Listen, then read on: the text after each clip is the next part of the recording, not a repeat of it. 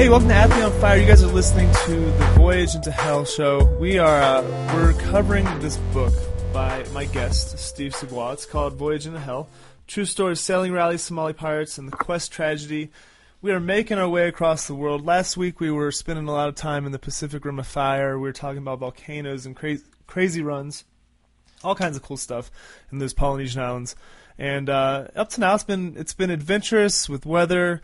We're learning a lot about terminology and sailing. We're learning about how rallies work when you get together with a rally to go around the world and the dynamics there. And Steve and Maria are approaching Australia, and we're going to make landfall today, I believe, in Australia. And we're going to talk all about that. And before we do that, really quick, if you guys have not listened to the show, this is episode 8, so we have 7 other episodes. We're going through the book chapter by chapter. We're almost halfway through. Pretty cool. But you can go to some of the other shows, athleteonfire.com/voyage into hell. Or to make it easy on you, just go get our Athlete on Fire app on the Android or your iPhone, iOS device, and you can just have this stuff streaming to your mobile device all the time. So that being said, I'm really excited. We got Steve. He is in St. Lucia. St. Lucia, you're right, Scott. Steve is a sick son of a gun.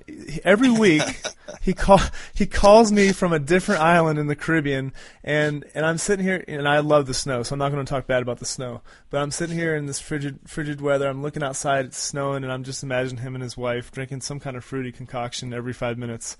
It's just, you're evil, Steve. I'm very evil. Yeah, the rum punches are flowing down here, I can tell you that. All right, rum punch? Do you have a favorite recipe? No, whatever they fix at the bar is good with me. Not a picky guy, huh? Not picky at all. They usually make them really fruity, a lot of local juices, and then you add rum to it, of course, and it just makes your day or night. Oh man, or it could make your next day not so good. Exactly. Yeah. So last week we were talking about a lot of those islands in the Pacific Rim, and we talked about the volcanoes. And was that on Vanuatu or was that on the L? What's the L one? Oh, it's on Tana. But it's in Vanuatu. It's part of Vanuatu. Yes. Vanuatu. Okay, cool. So we were talking about that. And when I was talking to you, Steve, I was Google Earthing these islands because I just wanted to see, because the way you're describing it, this active volcano on this pretty small island. And so my son is obsessed with volcanoes, like absolutely obsessed. So yes. When you told me about the lava that was just like a big old car-sized chunk of lava sitting out in the open, I was explaining that to my 4-year-old, and I literally spent a half hour showing him pictures of lava, and so I guess we're doing some fun education based on the stories here. It's pretty cool. Well, I'm glad. Oh yeah, he's learning too. That's great. Yeah, it's pretty neat. So okay, you guys, you're leaving that rim. How far from that last island do you have to get to Australia? What's the game plan here? Okay, we're going to leave Vanuatu and sail 1,000 miles to the eastern coast of Australia, make landfall through the Great Barrier Reef in a place called Mackay, which is just north of Brisbane. Okay, so you set off. You have two different options for what could happen. I like how you set that up in the book. So what actually did happen? Okay, well, the one option is just it's the glossy magazine version. You know, it's beautiful sunrises, sunsets. You got stars overhead. Just an easy transit of this passage, and you make landfall, and it's all fun and games. But what actually happened wasn't like that. Of course, we leave Vanuatu, and the weather predictions weren't right. So we've got about 30 knots of wind again, and the seas are huge. They're over 20 feet. They go up to 30 feet, and about halfway through the passage, Aspen's batteries decide to die. Of course, Aspen's our boat. And without batteries, it's not a good thing because you have no power for your lights or your radio or your engine. Because when the wind was going to die, as we go through the reef, we have to have an engine. We have to have navigation instruments. So, yeah, we lost our batteries, which means all power whatsoever on the boat. So we had to make a mid-ocean rendezvous with another rally boat who was close by, and he had a spare battery. So we had to find me. It's like a needle in a haystack in the middle of the Pacific Ocean before the Great Barrier Reef, and it took him about half a day to find me based on GPS coordinates. But he did find me, and this is a good thing. So, and then we rafted up at sea. We tied the two boats together, and he had to pass me a battery. and I had to fiddle with the wires to get the proper connection working, and I just held my breath because you can blow something up pretty easy if you do it wrong. And I guessed right and connected the battery, and Aspen was ready to go again. But it was a harrowing experience rafting up at sea, that's for sure. It sounds like a scene from like Die Hard, where you're just matching, the red wire and the yellow wire, hoping something doesn't explode. Exactly, yeah. And then we had 2 red wires. It's okay, 50-50 chance, So I was reading that there's definitely a risk to get caught up toward. I'm paraphrasing, but to get caught up in the draft or the water to go towards Antarctica. What was that risk there? Was that a real risk? Well, definite real risk, because what happens, the storms are coming off the Southern Ocean. That's Antarctica. These storms track every 4 days across our path, and a 1,000-mile passage is going to be about 7 days, so you're going to hit a storm, and we did. But the storms coming off Antarctica are incredible. They're so brutal. I mean, you just don't want to encounter them, but it's a fact of life when you're sailing in these lower latitudes. It's going to happen, and you just hope for the best. Absolutely. So you kind of get a tow back to land. Oh, well, that was another boat that got the tow. Okay. We didn't. So we got a battery from that boat, and I put the battery on. We broke up the raft, and we were ready to go. But another boat suffered an engine problem, and it had to be towed 400 miles all the way to Australia by another boat. It was incredible. It's the longest towing record we had, 400 miles. Oh my goodness! So, Great Barrier Reef. Talk about that a little bit. The Great Barrier Reef. It stretches all along the east coast of Australia. You may have heard of it. It's a big guy. So, you got to make your way through there. You just can't go through the reef. There's certain passages. It's a big reef out there, and ships have hit it, of course, and sunk.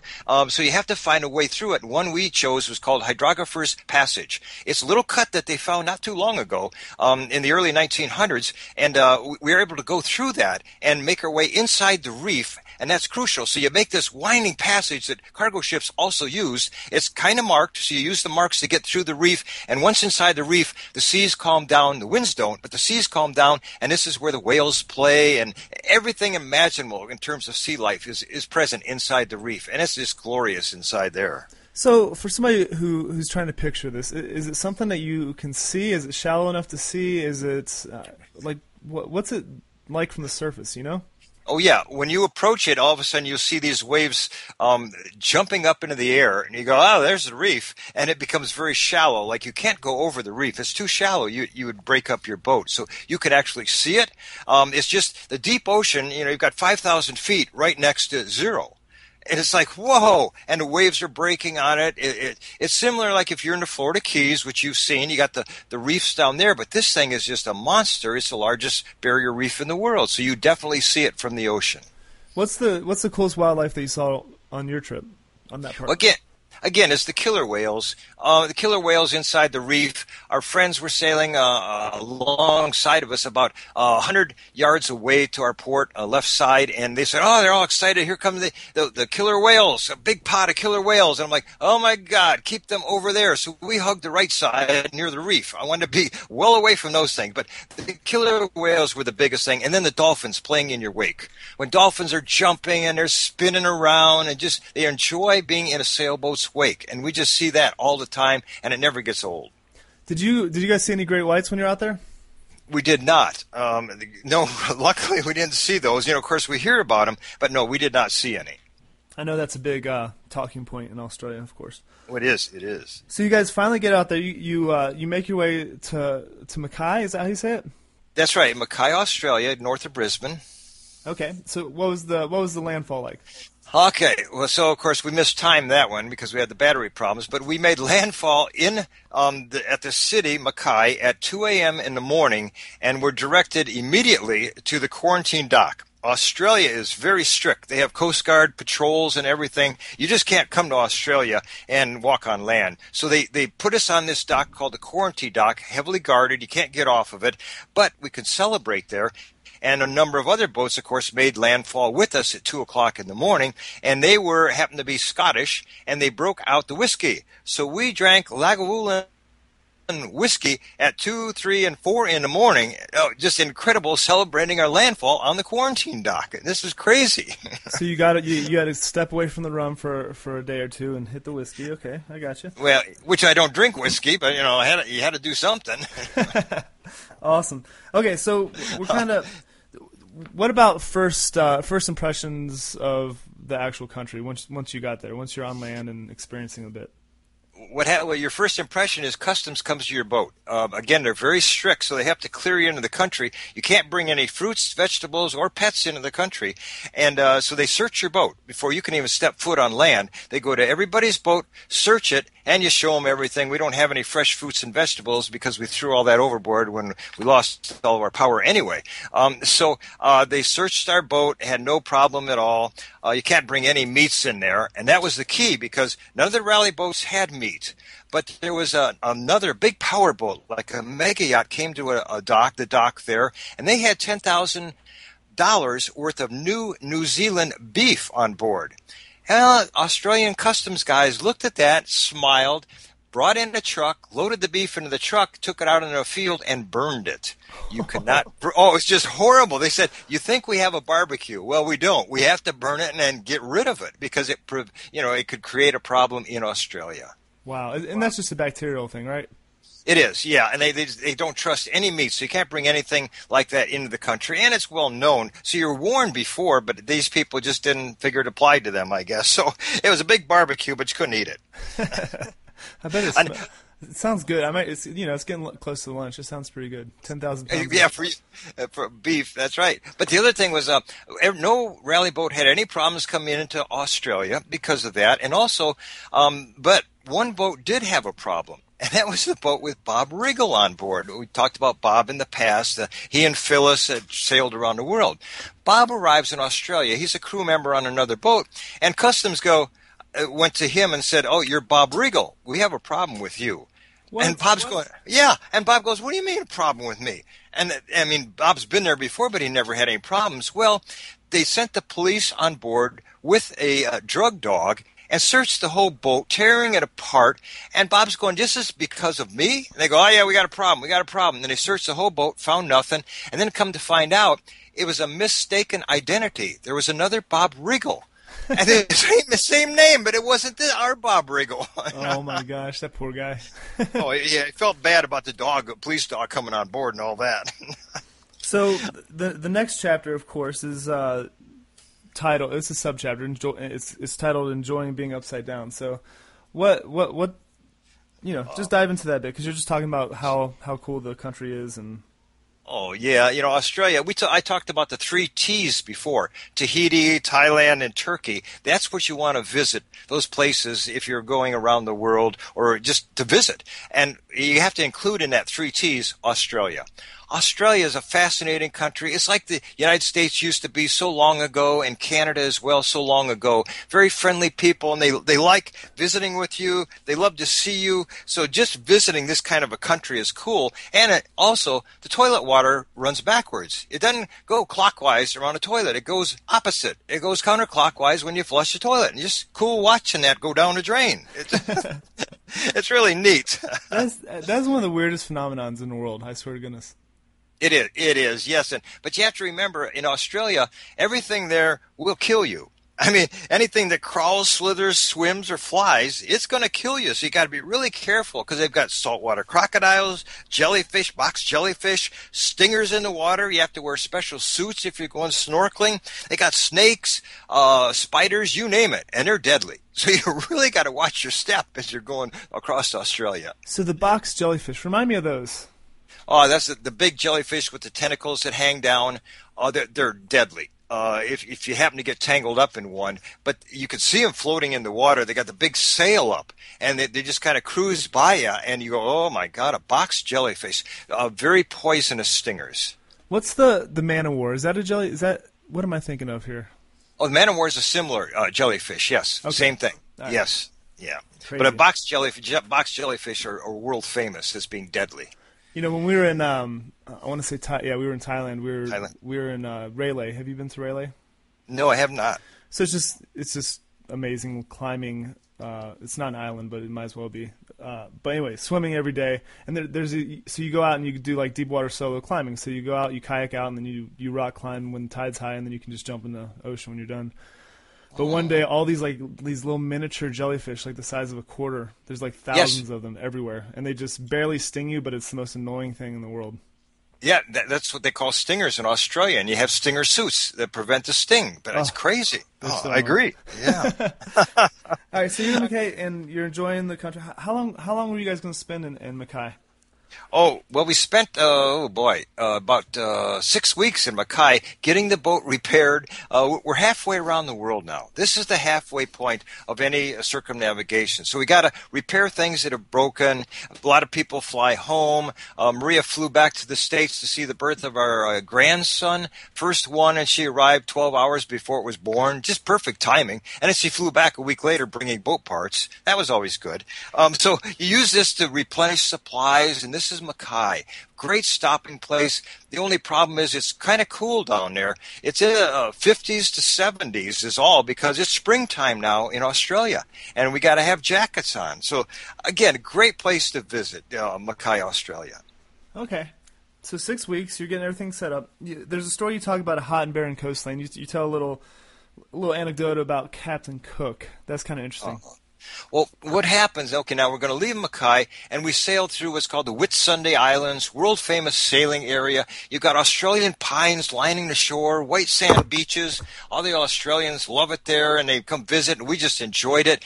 Now, and then you're inside the reef, but it's not an easy passage sailing inside the reef. It's very intricate. As you're working your way up the eastern coast of Australia, you're sailing north. So you got to go in and out of these smaller reefs inside the Great Barrier Reef. And the person who found the route here was Captain James Cook in the 1700s. I mean, he's on a sailing vessel. He's got to anchor his sailing vessel, hike to the top of an island, look out. These are islands within the Great Barrier Reef. Look out and say, oh, there's the passage, 5 miles ahead. I've got to keep left, I've got to keep right, and he found the way through there, and he charted it, and those are the charts we use today to sail inside the Great Barrier Reef of Australia. Wow. So you talk about how desolate lots of the coastline were. How was that an issue? Oh my God! You have no cell phone coverage at all, and you just make landfall. You go into a harbor, you anchor. There might be a little town there, but there's no facilities there. They have a few beach restaurants, which is really cool. But they all speak English there. It's really neat, but it's just very remote, to say the least. We visited places like Cairns, Port Douglas, Lizard Island, Cooktown after James Cook, and then we go around the top of Australia, which is called the top end. That's the Aboriginal lands. The Aborigines own these lands. It's all red dirt.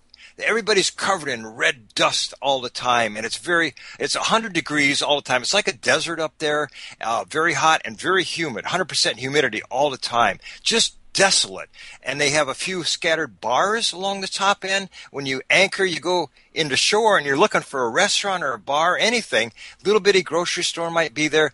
But the bars are, they have to be careful in Australia with the Aboriginals because they don't want them to drink alcohol. They have the problem with alcohol. So they have barbed wire around the bars. But you have to buy a club membership. Well, the Aboriginals buy a club membership and come in, and it's like the Wild West used to be in the U.S. I mean, it's pretty rough up there. I can tell you that. But Wow. They have fights and stuff like that. But it's the top end, just a really neat area. But you have to be careful as usual. But this is part of the experience. So that was accurate. The 100 degrees and 100% humidity. All the time. We just roasted up there. People would make trips from Cairns or Port Douglas in a Jeep. You have to drive, a long ways up there, maybe a 12-hour drive to get to the top of Australia. They would love doing that, and they'd come out of their Jeeps, and they're just coated red. They'd love doing exploration like that, just cruising through the desert and the shrub brush. Oh, that's crazy. So what's the little pass? So I'm looking at a map. You're getting close to like Somerset. Is that one of the places, or? I think I lost you. Well, Somerset, yeah, that's one of them. Are you at the top now? Yeah, I'm at the Or top. sorry, are you at the top now, Scott? Yes, I am. Okay. So you come around you come around that first headland, and then you start heading west. We're gonna make our way over to Darwin. Okay. So there's something about the hole in the wall. Well, where was that? Okay, that's at the top end. There's this passage. You can either go the long way around, which you don't want to do because that's going to take you about a day and a half, or which is you have to go way around this reef at the top of Australia. You head towards Indonesia and then back down, or you can take the shortcut through the hole in the wall. And you stop at the top end and you go to the bar, and they've got a picture of the hole in the wall, and it's this narrow little channel that's a mile long, cut through a rock, and that's where you're going to sail if you're brave enough. And they give you a T-shirt sometimes at the bar if you make it through, because you have to time it exactly at slack tide. It saves you, again, a day and a half. So we said, we're going to do that. What happens is you've got this narrow channel, as I said. It's about 50 feet wide, and you're going to shoot through that when the tide isn't coming the other way, because the tide roars at about 15 knots against your boat. It will push your boat into the sides of the cliff and destroy it. That's very common, too, up there. So you have to time it perfectly, which we did. We had to get up at 3 o'clock in the morning. We get to the hole in the wall and make it through, and that was cool. No problem at all. But the group behind us, they decided to sleep in, and they arrived over an hour behind us. Now the tide's changing, and they're starting to see the seas that are rolling in there. They barely got out with their boats intact. It became that bad within 1 hour, and it was just horrendous conditions for them. Wow. Wow. So, okay, you get through the hole in the wall and you're heading towards Darwin, right? Darwin, Australia, named after Charles Darwin. What was the main reason for going there? You just wanted to see it, or was it a big stop before another push? What was the strategy?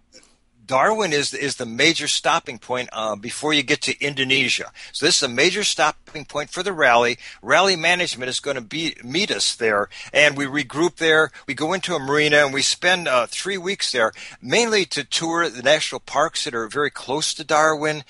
Fantastic national parks. You've got termite mounds that are 20, 30 feet high, kangaroos jumping all over the place. Everything you imagine about Australia is within easy striking distance of Darwin. So that's why we went there, and just to regroup, get the rally back together, and get our visa for Indonesia. You have a special permit you have to get to Indonesia. They don't want you to coming in there, so you have to apply for this permit and a visa, and it takes a good week after we've done the paperwork well before. And then you have to go to the embassy, get this paperwork approved, and then they give it back to you, like I said, in a week, and then you can go to Indonesia from Darwin. What was Darwin like? What were those parks like? Oh, the parks are just fascinating. We rented a car, and you just cruise through a desolate landscape, and you've got the Aboriginal paintings that are everywhere in these caves. You can visit that. You can was able to run through the desert, but again, you got to be careful of the snakes and the scorpions and the spiders. But they have things like that. But you're just enjoying this desolate landscape. Just fantastic, big. Caves you can visit. The Aboriginal culture, we got to visit that as well. Here, the didgeridoo, which is the oldest musical instrument in the world. They play this didgeridoo, which most people have heard about. It's just an incredible sound, and they would just play this great music, and you just sit around a fire at night and listen to this, have the stars overhead. Just a great experience. How long were you guys there? We were in Darwin about 3 weeks. Now, we stayed there 3 weeks, but in Darwin, the tides are about 20 feet. So that means the water rises and falls 20 feet. And so to get to shore is really difficult because you have to pull your dinghy about a half a mile up the shore to get it away from the water. And if it's low tide, it's a long thing to pull. So what we did, there's several marinas there, 3 of them. They're always full of cruising boats because it's the major stop. So they have to let you into the marina behind a lock. So you have to actually go through a lock that opens. You go into this small lock with your boat. They shut the door behind you. They raise the water level, and then you open another door, and you float into the marina itself. So it's protected by a lock. All the rally boats had to do that to get into the marina, and we did, and that's where we regrouped. It was called Tipperary Waters Marina. Oh, wow. That's kind of tedious. Yeah, very tedious, but that's what you have to do. But I forgot one thing as we were coming into Darwin. I mean, we're all excited. We're making landfall in Darwin, Charles Darwin's place, and we're coming in, and I look towards the city, and it's not a city, a real big one, but it's a city, and you see this beautiful roll cloud in the distance. I see, a roll cloud is this pitch black cloud, and it's really nice looking. And then I notice that it's moving towards us. Now, you don't want to be in the path of a roll cloud. It's like a massive squall, and that thing hit Aspen as we were approaching Darwin before we got in the marina. Hit us and ripped our canvas just right off Aspen. I made a grab for the canvas and caught it, and so I saved it, but it would ripped it right off. That's our covering for the cockpit where I steer the boat from. Ripped it apart. So we had to save that, and we had to get that repaired in Darwin. And another rally boat nearly collided with a cargo ship because they were out of control. They didn't see the cloud coming. They had too much sail up, and they nearly collided with a tanker. And you're like, oh my gosh, this isn't good. But that was our welcome to Darwin. Did you guys, when you guys went through that pass, excuse me, when you went through that pass, did you guys want to go to Papua New Guinea, or was it just not possible? No, Papua New Guinea, that's another island, and that was out of the way of our route. So we couldn't make a side trip to there. We just didn't have the time. But we were close to there, of course. Yeah, there's some amazing treks there from the Second World War. I know of. I know a guy who did these. Just they weren't ultra runs necessarily. They're just crazy treks from these old fights, but kind of crazy. Really pretty country, it looks like. That'd be really nice. Okay, so you're in Darwin, you're getting set up, you're getting your permit for Indonesia, which didn't seem like the easiest thing in the world. It seemed like a pain in the butt. But really quick, so you're about to go to Indonesia. Define Indonesia. It's it's kind of a hard concept, geographically. Yeah, it is. Indonesia, interesting place. There's so many different cultures there. It's mainly Muslim, except for Bali. I mean, Bali is Hindu. So it's an island unto itself. So that you're going to have the Hindu culture there, the Muslim culture there, and it's so remote. These little villages, you've got Komodo dragons there and things like that we're going to visit in the future. But it's just going to be it's a totally different change from what we're used to in the rally. We're going from places that are very friendly to places that are much more dangerous in Indonesia. So you're about to head to Indonesia. You do a little briefing. Was there anything during that briefing that kind of gave you guys some pause or made you nervous, or was it all just taken in stride?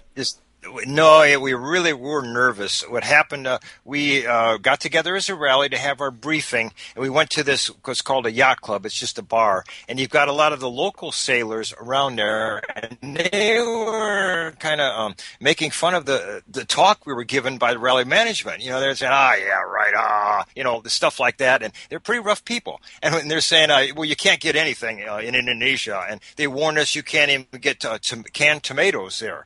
And we're like, oh my God! I said, bring clothes, extra clothes, bring pencils, pens. The people are so poor there. So we stock up on all this stuff, and come to find out, it's not true. Nothing these people told us. The people who were heckling us, nothing they told us was true. Indonesia has canned tomatoes. I mean, and we'd bring these clothes, and the people go, "What do we want those rags for?" We don't want that. It's like, oh, okay, well, never mind. But before you guys, for your next chapter, we're going to go into Indonesia. I'm assuming. I haven't read it yet. But what was the game plan? What did you want to do? What was the route going to be? What happens? We had 5 new rally boats join us in Australia. We, as I said, we had a lot of people drop out along the way. They wanted to spend more time in the Pacific, or they wanted to sail to New Zealand or stay in Australia. So we've lost, about 12 rally boats by the time we got to Australia. And in Australia, we had 5 boats join the rally, so now we're up to 22 total boats. So that's the plan now. We're going to get everybody together, and we're going to visit all of Indonesia because, again, this starts the crucial leg of our journey, Indonesia, Singapore, Malaysia, and then we have to go through the Indian Ocean and up into the Mediterranean still. So this is a long passage, but it's part of the rally, and that's why we joined this one. We wanted to get to the Mediterranean, and to do that, you have to go through these third and fourth world countries. I call them that. It's not really an acceptable term, fourth world, but I mean, you talk about third world countries. These are even much more primitive than that, as you know, from Papua New Guinea. So did you, I know we're going to cover this, but were you going through the Red Sea to get to the Mediterranean? Exactly. We have to cross the Indian Ocean first, and then we're going to go through the Red Sea up into the Mediterranean. That's the route. Wow. Okay. This is going to be fun. Well, so next week is the next chapter, excuse me, is the next chapter just kind of getting into Indonesia and starting to experience some of those islands and cultures? It is. And we're going to talk about a lot of the rally problems. We had significant rally problems in Indonesia with Bob and Phyllis, and I'll go into that. Then we're going to visit magical places like Bali. Just amazing things. See Komodo dragons run on the beach in their territory. Things like that we're going to go into. And a lot of rally dynamics are going to start to occur now because Australia was where, we're having a new group come on, and they're not well received, but that's just part of the rally attitude. All right, Steve, so that's going to be fun. I really appreciate you coming on today and sharing the story. No problem. I appreciate it, Scott. No, I had fun. Awesome. So next week we get to go into Indonesia, places I've spent a little bit of time in Southeast Asia, but not where he's going. I'm excited to hear about this ongoing story. And it looks like the route is pretty wild. So things are going to get a little crazy coming up, I have a feeling. And you guys, if you're listening, go to Athlete on Fire. Check out the rest of the shows. Steve is a great storyteller, as you can hear. And every single episode is full of the same energy and same information just coming across the world on this little sailboat. So thanks a lot. Until next time, I'm Scott Jones. You guys are listening to Steve Segua on the Athlete on Fire show. Thanks a lot. Thank you for listening to Athlete on Fire. Stay fired up with additional resources and information at athleteonfire.com.